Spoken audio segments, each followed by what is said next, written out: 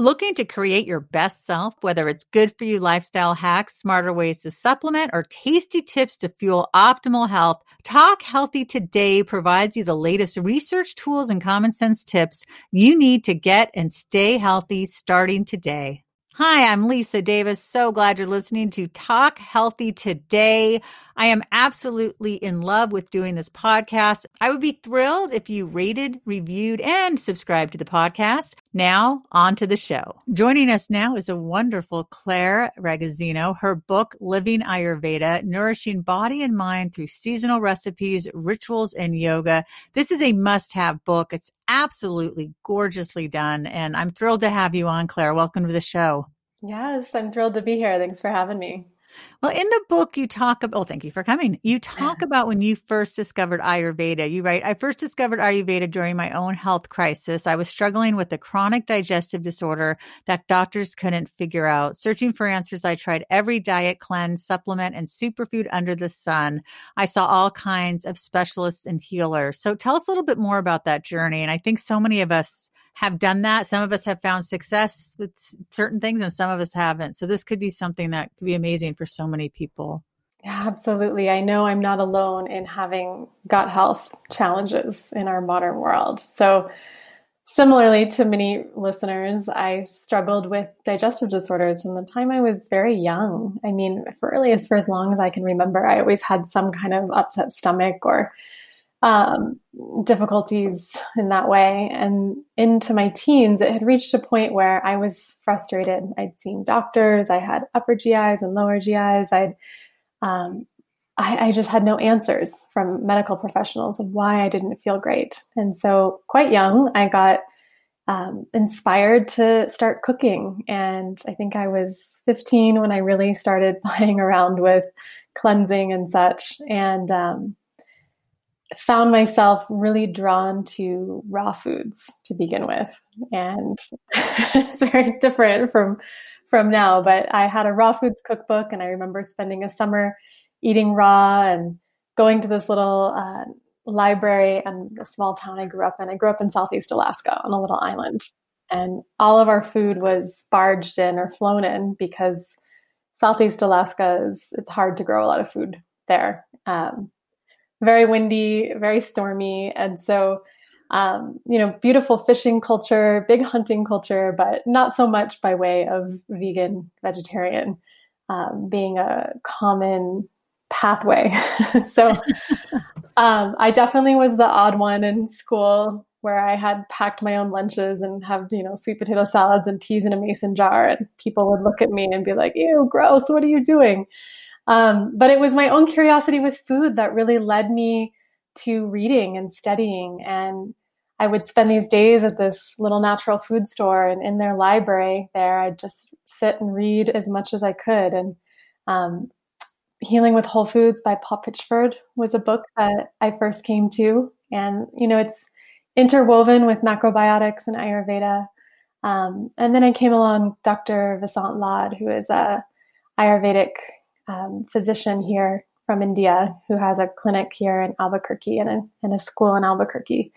So I started reading his books and felt excited about Ayurveda, but also very overwhelmed, very confused by all the complex terms and, okay, it's a body type, but what kind of body type am I and what should I eat for? And I kept it as knowledge in my mind, but it wasn't very applicable until later into my 20s did I start learning how to apply it to my life in a very practical way.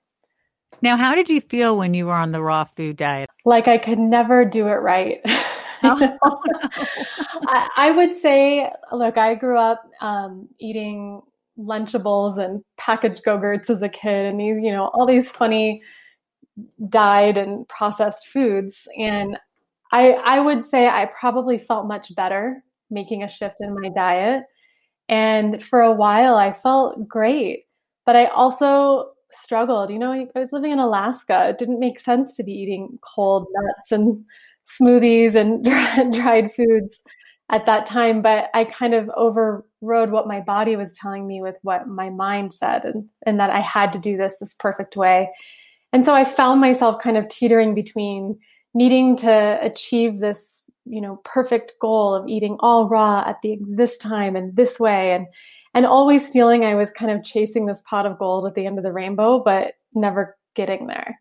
And so I continued to explore raw foods and cleansing, particularly juice fasting, for many years, and definitely grateful for that time of life. But after a while, with so much cleansing, I felt very depleted. And so into my early 20s, I started to explore these concepts I've been reading about Ayurveda. Like increases like. Okay, I'm working as a raw food chef now at this time, and I am eating cold foods and raw kale salads. It's December. I'm also feeling cold. I'm also feeling dry. I'm eating these dry, rough, cold foods. If these principles of Ayurveda is like increases like, then I'm only increasing that in my own body. So there I am shivering, eating my cold salads, still feeling bloated, not really achieving my goals of having good digestive health, and feeling frustrated. At this point, it had been almost a decade of trying different things, working through these different modalities, but still, again, operating from how I thought I should be rather than this more embodied place of how to really live these principles. So there was a real turning point where I started to understand how to apply those principles of Ayurveda to my life, and then decided this is the path I really want to dig into more. Wow. It's so nice when you find your path. I love in the book, you write, "This is my hope for you. Give yourself space and time to explore and experience this wisdom for yourself. What do the elements look like in your body? How does cooking with presence and intention through the season shift your relationship to food? What does it feel like to live by the rhythms of nature guiding your life? There is no right or wrong here, simply a practice of self-observation without judgment." That is a quote from Swami Kripalu. I don't know if you've ever heard of the Yes. Kripalu Center, but if you walk around their halls, they have his big quote there, which says the highest spiritual practice is self-observation without judgment. And that really stuck with me through the years, and thinking about how so much of my path to healing was this cycle of perfectionism and judgment, the shame or blame game that we play with ourselves. And when you're really learning how to apply this language of nature that Ayurveda gives us, it gives you so much more grace, to look at yourself through this lens. Okay, I ate a lot of cold foods. I'm feeling cold. I didn't do anything wrong. This is just the cause and effect nature that happens when you make these choices. So next time, tomorrow, I'm going to make a different choice. And then I'm going to observe how I feel then. Oh, I felt good. Okay, I think I'm going to do that again. And so habit change, I noticed, really didn't come from laying out these lofty goals or these 40-day challenges or, these strict, stringent cleanses, but it was really looking at how can I make moment-to-moment decisions to care for myself in a more gentle and loving way. In part one, you had the foundation of Ayurveda, and you write, "What is Ayurveda and how can you begin to make sense of this wisdom?" So I'm going to have you answer that wonderful question that you wrote. Well, the example that I gave was living in France. I spent a semester abroad in Paris and felt very overwhelmed by my class choices. I thought I was more competent in the language than I really was at the time. And so to get out of my head so much of trying to learn the language and feeling stifled by it, I started going to yoga classes. And at the time, I was a very focused Ashtanga yoga practitioner. And with Ashtanga yoga, it's a set sequence every time you go. And so I would go to these classes and they would be in French. And I would understand what they said, raise your arms. Okay, I understood what they mean. Lever les mains. You start to recognize more through the body what the experience is. And then my French started to improve. My confidence started to improve. And so I recommend this at the beginning of this book is, look, you're going to read a lot of foreign terms. What are doshas? What are gunas? What are these things in the mind? They're foreign words. They're Sanskrit. They're not our native tongue.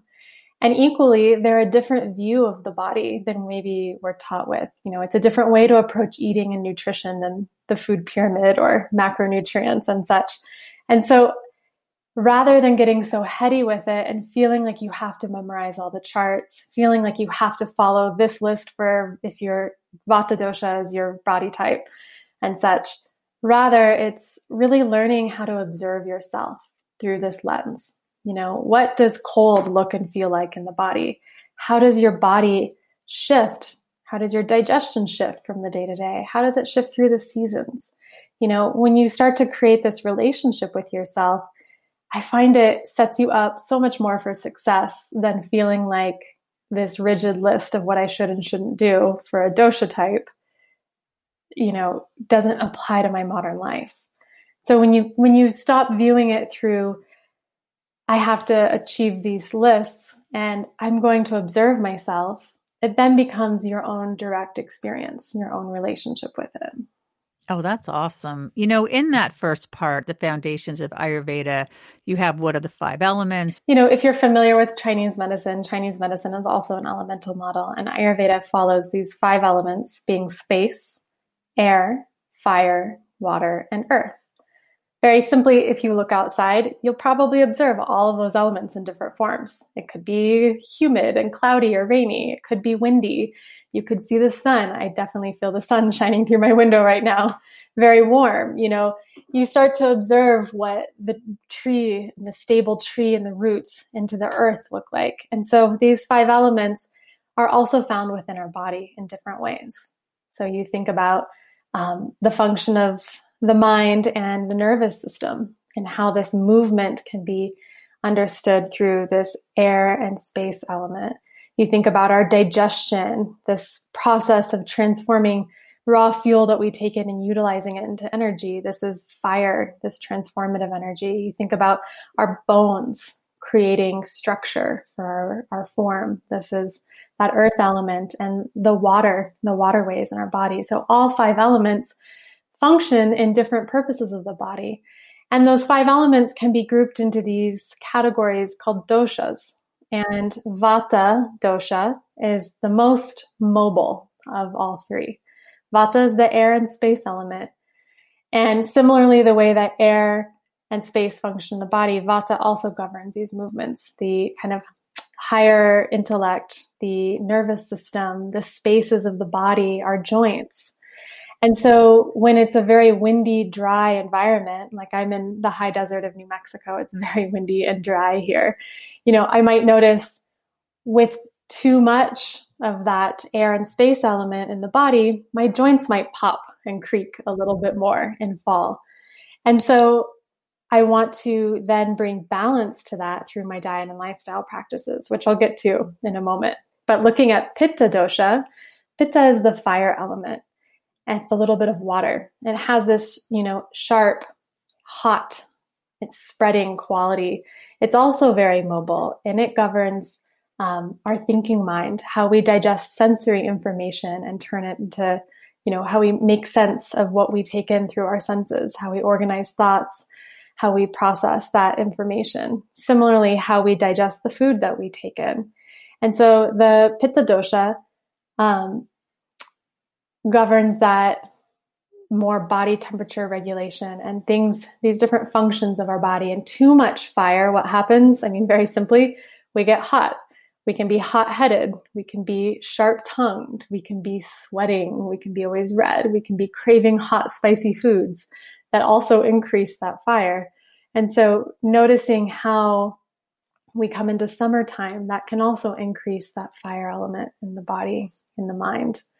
And then Kapha dosha. Kapha is the water and earth element, is the most dense and stable of them.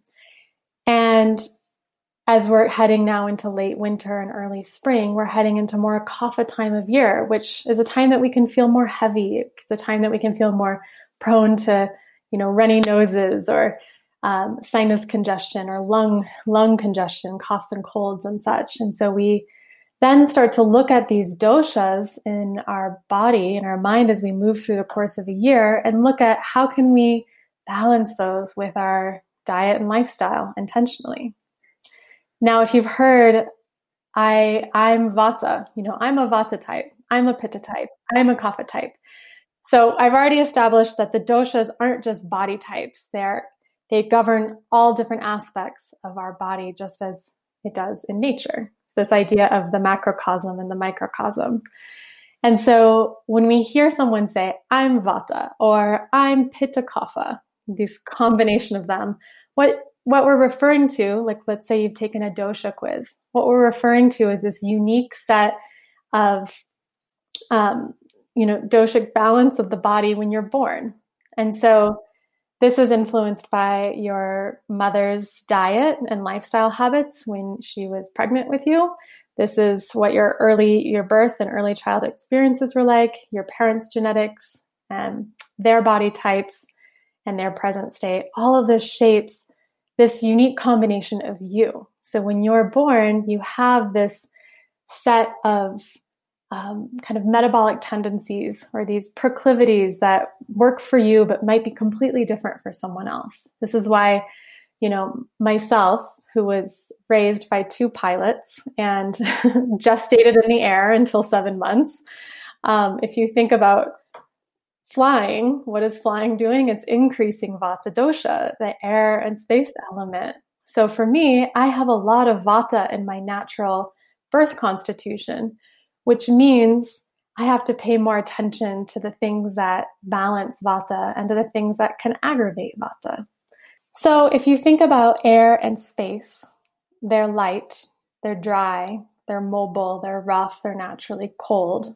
And if you think about a raw foods diet, it's not cooked. You're often eating leafy, rough kale salads, cold smoothies. There's not a lot of warmth into that food. So when I started experiencing more bloating, more constipation, more challenges with my digestion, those kinds of digestion challenges I was experiencing were Vata type imbalances. My mind was also often racing. I felt spacey or anxious or fearful. And when I started eating cooked food, when I started heating my food, adding warmth to it with warming spices and, the physical temperature of the food being warm, more root vegetables, more things that have a grounding nature to them, that very, very high Vata dosha started to calm down a little bit more. And so all the bloating and the constipation and the anxious thoughts started to subside as I met my needs with those opposite qualities. I was very grateful to find some of these things when I was younger.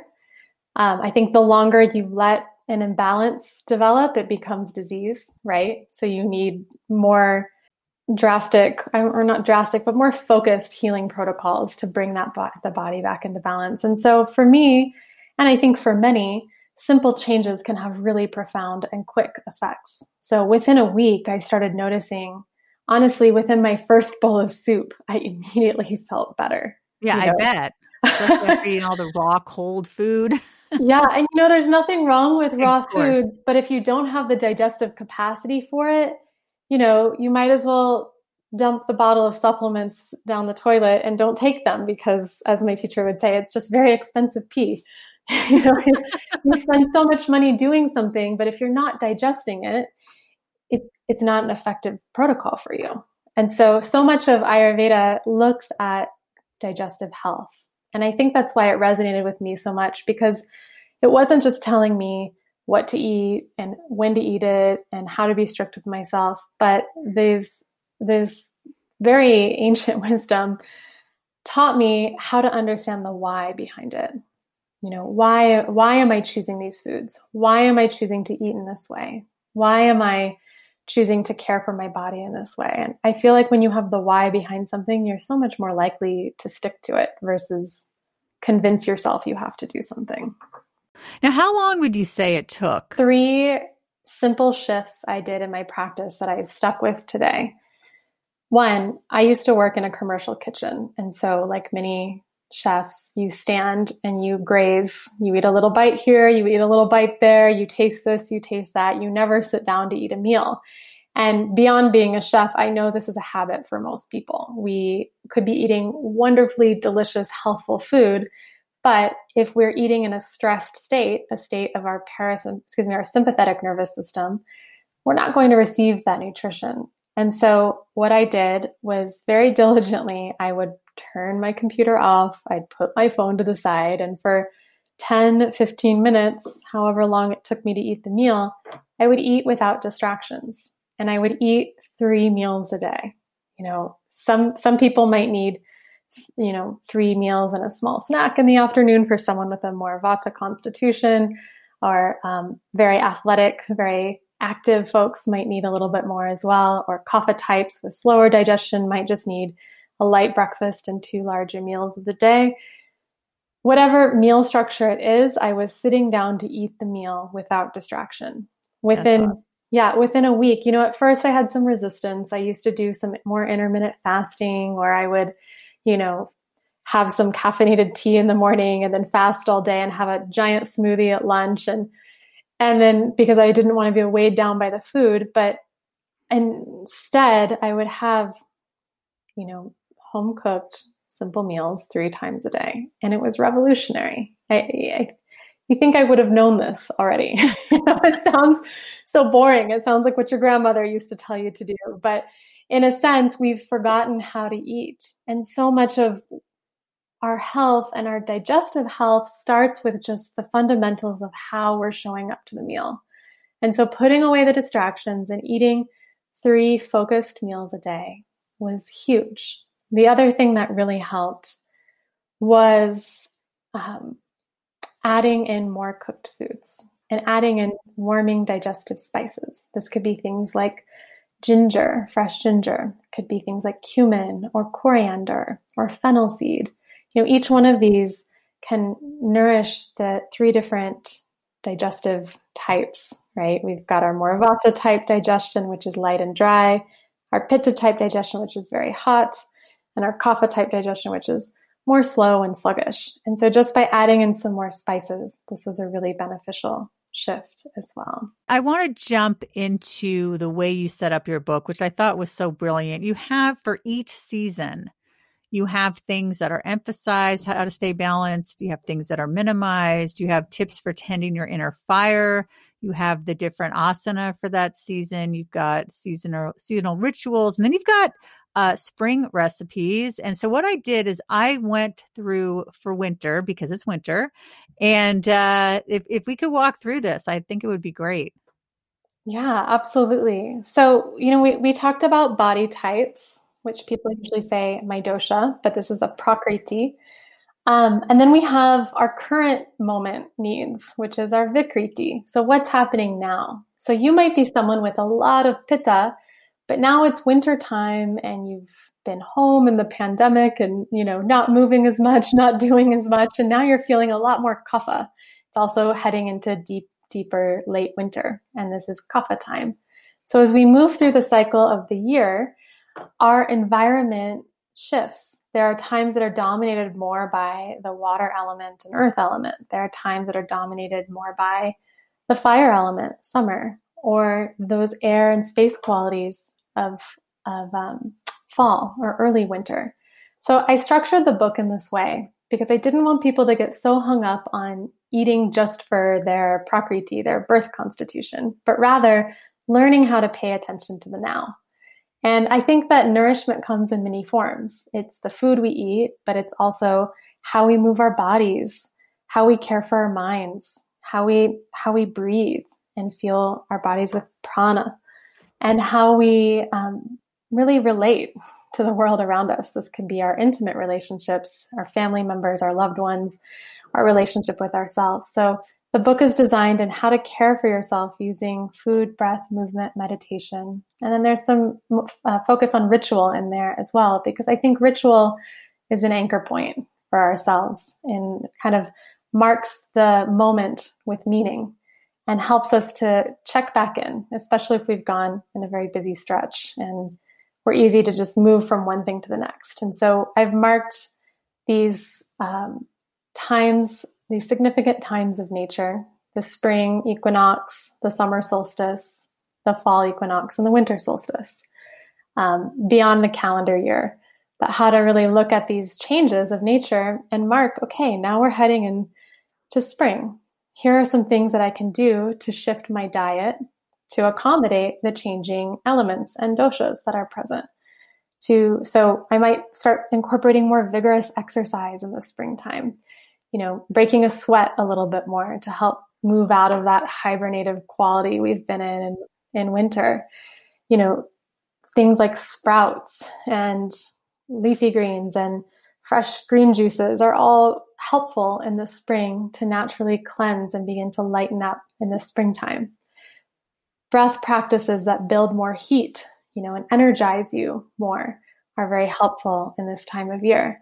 But if you're doing a ton of heating breath practices and now it's 100 degrees outside and it's summer and you're agitated and you're short-tempered and you're self-critical or critical of others, it's like, okay, the fire element has really gone up. So now I'm going to cool down a little bit and I'm going to mark this awareness that we've shifted into summer now. And here are some practices that I can do to not over agitate my inner fire and how to keep that at bay, keep my digestion strong and not get too hot.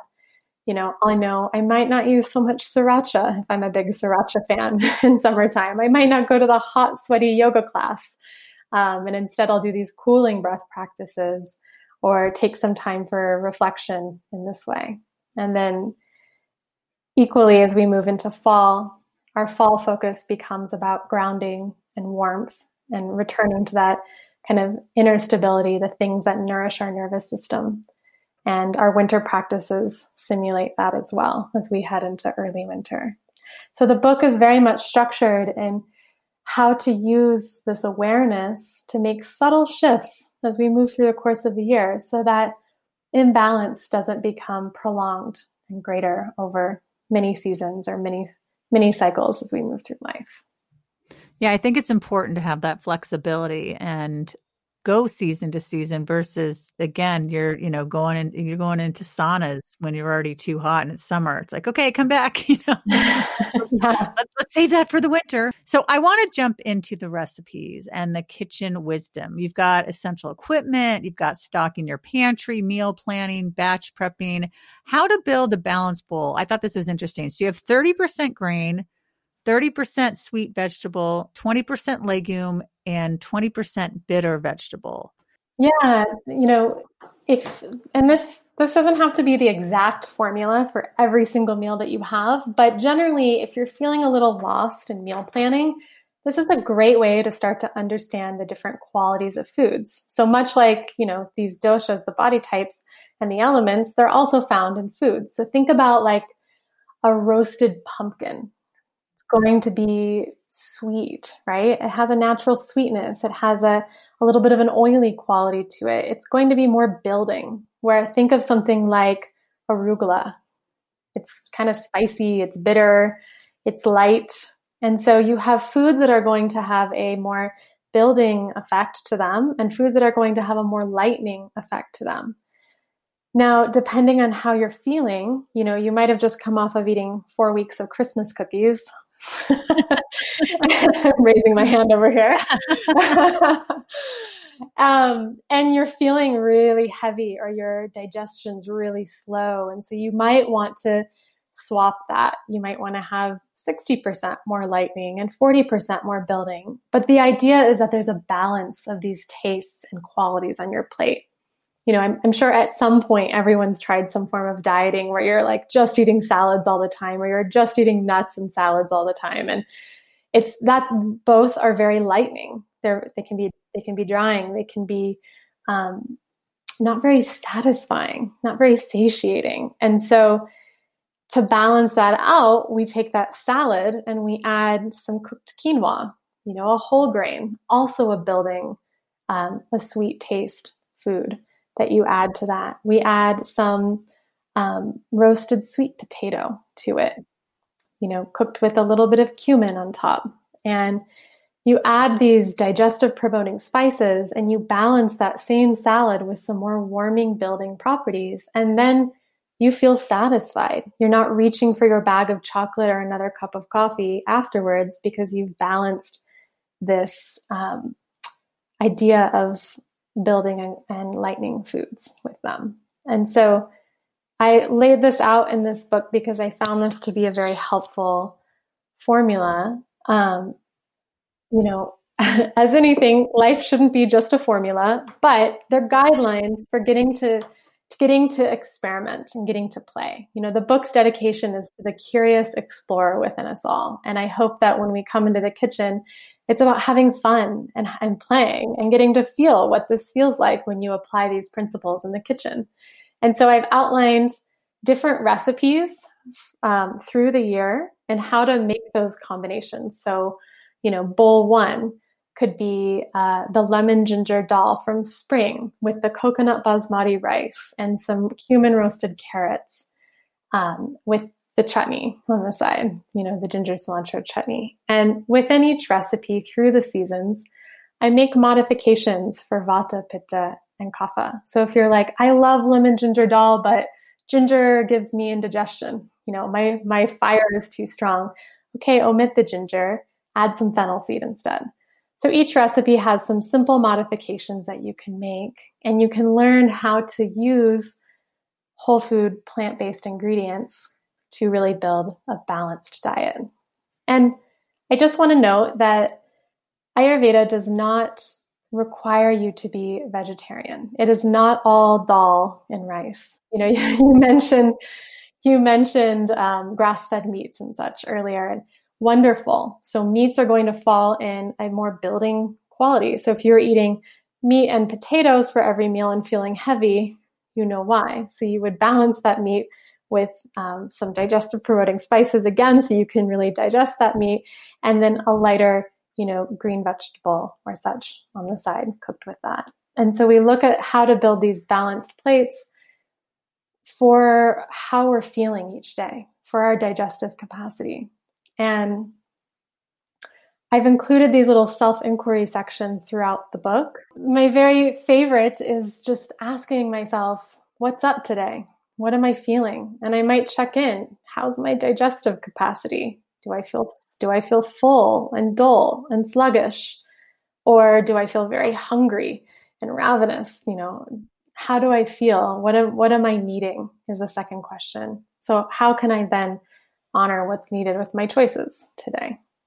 I love that. I want to go through the winter menu. It was hard because I had to make choices. So you have the winter recipes. There's drinks, breakfast, soup, salads, and sides, main dishes, and sweets. So for the drinks, immediately the chai hot chocolate. I mean, I love hot chocolate. I love chai. I love a cinnamon hot chocolate. So it has that vibe to it. I love that one. It's fun. I've been going snowshoeing a lot here and packing a thermos of that. And sometimes I've been adding that carob powder, which is an alternative in that recipe, which makes a nice, less stimulating version of a regular hot chocolate. Yeah, that's true. For breakfast, the carrot cake pancakes with labna, is that how you say that? Frosting? Yep, it's a cultured yogurt cheese, typically found in more Lebanese, Syrian type dishes. It's easy to make at home simply by adding fresh yogurt into a cheesecloth and kind of hanging it, straining it, and making your own. Takes about an hour to make that one. And this is definitely more of like a rich Christmas morning fun treat kind of a breakfast. But it also has your vegetables in it. So it has carrots. I always think of that one. Have you seen The Office? I'm going to throw a modern reference in here. Yeah. I love that episode where Kevin's like, there's vegetables in my cake. Why are you doing this to me? And so I only recently saw The Office after it came out 20 years ago, but I always laugh about that. And with those carrot cake pancakes, they're great, like kids treats for getting some sweet veggies in there. With a winter diet, you're wanting to build bulk. It's okay to gain a little weight in the winter, as long as you're exercising and also keeping things moving and not becoming stagnant. So a lot of the winter recipes do use, more root vegetables, more heavier ingredients, more pungent warming spices and such to help bring that warmth and have a little bit more of that sweetness in winter. The next one was for soup, salads, and sides is black-eyed pea and pumpkin stew. The next recipe, I was looking at the main dishes, chana masala. I always love chana masala. I have a funny story. So I used to get this great chana masala, and I loved it. And then one day, I couldn't stand the smell of it. I'm like, I don't know what's going on. The smell the smell is crazy. And my husband's like, but you eat that all the time. What? I said, I don't know. It's weird. Then I got really dizzy on the subway and I sat down. I'm like, the smell, I'm dizzy, I'm lightheaded, I'm bloated. I'm like, oh my God, I'm pregnant. Okay. Because I was like, how do you suddenly not like something, that, but anyway, so that's whenever I think of discovering I was pregnant when I think of chana masala. And that's a popular one with the chickpeas and the nice sauce. Oh, so delicious. The tomato based, would you say?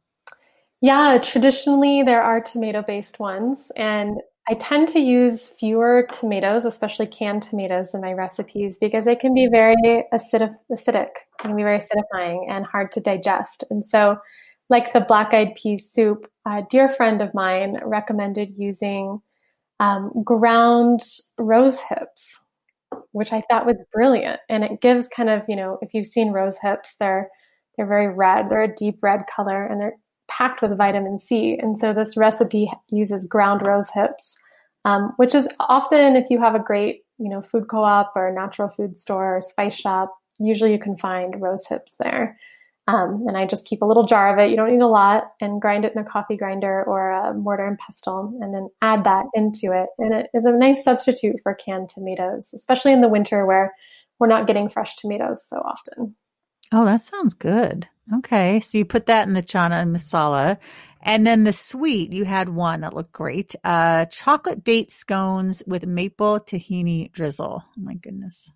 Yeah. I have a soft spot in my heart for baked goods. And, dates are considered a rasayana, which means they help bring juice. Rasa is like this juiciness back to your life. And I think I have a ghee stuffed date recipe in there that also is a nice, quick, sweet treat when you're having a big sweet craving. And so you'll find the recipes all use natural sweeteners like maple or raw honey. Or I use coconut sugar as well as a baking alternative to cane sugar. Jaggery is also a common kind of an unprocessed cane sugar used a lot in more traditional Indian cooking. But with this book, it's built for Westerners, and I try to bring some familiar recipes like tacos in the summertime using a homemade chapati flour shell and a delicious like cumin spiced mung bean instead of ground beef. And so someone's asked me, how come there are only vegetarian recipes in here? And my answer is, I'm not asking you to be vegetarian. Might not be right for your time of life if you're pregnant or such, or needing to eat meat for your body type. However, I feel like most of us are pretty versed in making meat-based dishes. So you'll find a lot of vegetarian options in here. And they'll also find substitutions for those who want to be vegan and don't eat ghee and such. But typically, I'm using kind of an Ayurvedic approach to balancing and bringing the 6 tastes into a meal. This idea of building and cleansing foods or building and lightening foods into a dish, and trying to make it applicable to what we're familiar with here in the West. Ayurvedic cuisine isn't necessarily a regional cuisine, even though it comes from India, and there's some wonderful dishes like sabji or dal or chana masala or sag paneer, these kinds of things that you can make. But the Ayurvedic way is learning how to use these appropriate spices, eat in a way that supports your digestion. And that can be applied cross-culturally. I'm Italian Portuguese. I'm much more familiar with this Mediterranean diet. My grandparents were Portuguese fishermen, and I grew up in Alaska, the fishing capital of the world. And so fish is a familiar part of my diet, and different vegetables are more familiar in my diet. And so I think that you can apply your cultural heritage while using these principles of Ayurveda to increase your vitality, to increase your digestive capacity and how you feel. Wow. I can talk to you forever. I would love to finish our conversation talking about the asanas in the book. And I'm wondering, first of all, for people who don't know, what are asanas? They're poses, they're postures. When we say yoga, we usually see people doing handstands on Instagram or bending ourselves in funny ways, but essentially they're postures, and different postures have different effects. And so just like we're using food intentionally through the seasons, we want to use a yoga practice in a therapeutic way. So I'll use summer again as an example. Rather than doing really heating, intense breaths and really competitive, I find sometimes I go to the studio and like my really competitive side comes out and then I leave feeling agitated. Rather than, approaching your yoga practice in that way, we use it to calm and ground us, to cool us down. And different postures will do that. Different breathing practices will do that. And so I've outlined things like, deep squats, not like booty building squats, but like deep squats where you're anchoring your pelvis down towards the ground, or focusing on grounding through the feet, or doing hip openers and such are great for calming vata. Meditations where you're relaxing the nervous system, more restorative postures are great for vata. Versus if you're feeling very, very dense or heavy or sluggish or lethargic, you want to get moving. So you would approach that practice in a way that would build more strength, that would break a sweat, that would energize and uplift you versus kind of ground and calm you. And that can be reflected through the seasons. And that's how this book is organized, is that spring will have a more energizing sequence for uplifting that heavy kapha quality that can weigh us down at times. Summer will calm and soothe an agitated, overheated pitta. Fall will nourish and ground and build stability for a very frazzled, all over the place vata. And equally for winter, it's about turning inward and resting. And so that my aim with this is to just invite you to experience what that is like in your body and mind. How does this feel? How do you feel? Do you feel refreshed after you do one of these practices, or do you feel agitated? We're always just checking in, engaging how we're feeling, and making simple, small adjustments each day. I love that. Actually, there is one more thing I wanted to talk to you about. I really love you have the self-care essentials.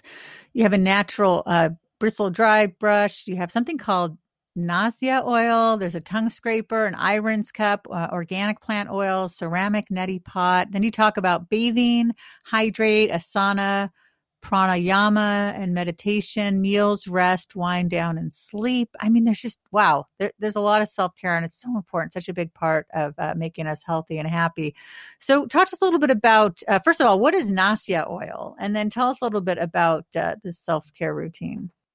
Well, what you just read was what Ayurveda gives us as a protocol to help care for our body and mind. And we've slept, we've metabolized waste. Our body's janitor has done the great job of cleaning things out. And in the morning, when we first wake up, we want to assist that cleansing process so we can bring our body to neutral as we start the day. So it involves, waking up more with the sun. And I know we're in winter, so I'm not saying get up at 4 a.m. right now. But it's essentially waking up with the sun and helping to cleanse these channels. So we have these gateways. And much of what we're doing with this is called dinacharya, the flow of the day, how we're aligning ourselves with the day. What we're doing in the morning is we're cleansing out all these wastes we've naturally metabolized through the night. And that could be, splashing cool water on the eyes if we've got, sleepies in the eyes when we wake up, or cleansing the mouth by oil pulling, swishing, it can be an herbal oil or coconut oil through the mouth for several minutes to help pull that bacteria and such out of the mouth, scraping the tongue. The mouth is a gateway to your digestion. So we start to use oil in lots of different forms. And one of those you asked, what is Nasya oil? Nasya oil can do two things. It helps to hydrate a dry sinus passageway. These mucous membranes, great for after you travel, great if you're prone to sinus troubles or congestion. And the other is kind of a therapeutic calming for the mind. So often these herbs are combined with the oil. There's a special blend of herbs decocted in with the oil. And you can get a Nasya oil blend in a little dropper bottle and just lie back on your couch or on your bed and drop a drop or two in each nostril and just breathe and relax for several minutes. And, for those who this time of year especially are suffering from a lot of dryness, this can be helpful. And usually you precede Nasya with neti pot. So many people have probably heard of neti or have done some kind of sinus rinse before. And this is usually done with a ceramic pot with a little spout and a handle. It almost looks like Aladdin's genie pot. In fact, I've seen this great cartoon where it's someone holding a neti pot up to their nose, but the genie comes out and they're like, "Oh, I'm sorry, this was my neti pot. I wasn't making a wish." And so you're usually doing like a little bit of salts in the water and you're flushing out that congestion. Great for people who have a lot of sinus congestion, and then you follow it with the oil. So you're cleaning the nose, the mouth, the eyes, the ears. Sometimes there's a therapy as well with ear oil. Similar, you can just be warm sesame oil, untoasted, or an herbalized oil, and you can put a drop or two in the ear. And just like you did Nasya, you would rest on one side, and all this oil helps to mitigate that dryness. So when you get ringing in the ears, tinnitus, things like that, there's a drying of the inner ear. And this can really come, especially in fall, or if you've been out in winter in the elements, it's very dry and windy. So we're always helping to bring our body back to this balance, this inner balance, this homeostasis. And part of that is helping cleanse the wastes, the mullas out of the body. And what was that word again? Mala, M-A-L-A. And we can learn a lot by observing, what is my urine like today? What is my elimination like? Is it very dry? I should probably eat a little bit more oil and have some cooked foods or drink more water. So we're doing this daily practice, and a lot of it falls in the morning because it helps us gauge what's up today, what's needed. And so this recipe for a daily routine follows this traditional Ayurvedic approach to clearing, cleansing, and balancing the body and mind as we start our day. And that includes eating a well-cooked meal, moving your body. It doesn't have to be yoga. It can be another approach to movement. But you're doing something to care for your body as you begin, your workday and the demands of daily life. Again, the book is Living Ayurveda, Nourishing Body and Mind Through Seasonal Recipes, Rituals, and Yoga. This is an absolutely gorgeous book as well. I mean, I love this book. So it's like a nice book you can put on a coffee table, yet it's a book that's not just something to look at. It's something to read and take in and use to make these incredible lifestyle changes. Claire, how do we find out more about you and your terrific work? Yeah, my website is called Vidya, V-I-D-Y-A, vidyaliving.com. And on there, you'll find hundreds of more recipes. I've been food blogging for about a decade now. And I also work with clients one-on-one. So you'll find information about my consultations. And I lead online group cooking courses and other fun workshops and events. And eventually, when we can all hang out again, retreats. So you can find more at vidyaliving.com as well as peeks inside the book and such on there. Wonderful. Well, I want to thank you so much. You can find me on social media at Lisa Davis MPH. Thanks so much for listening.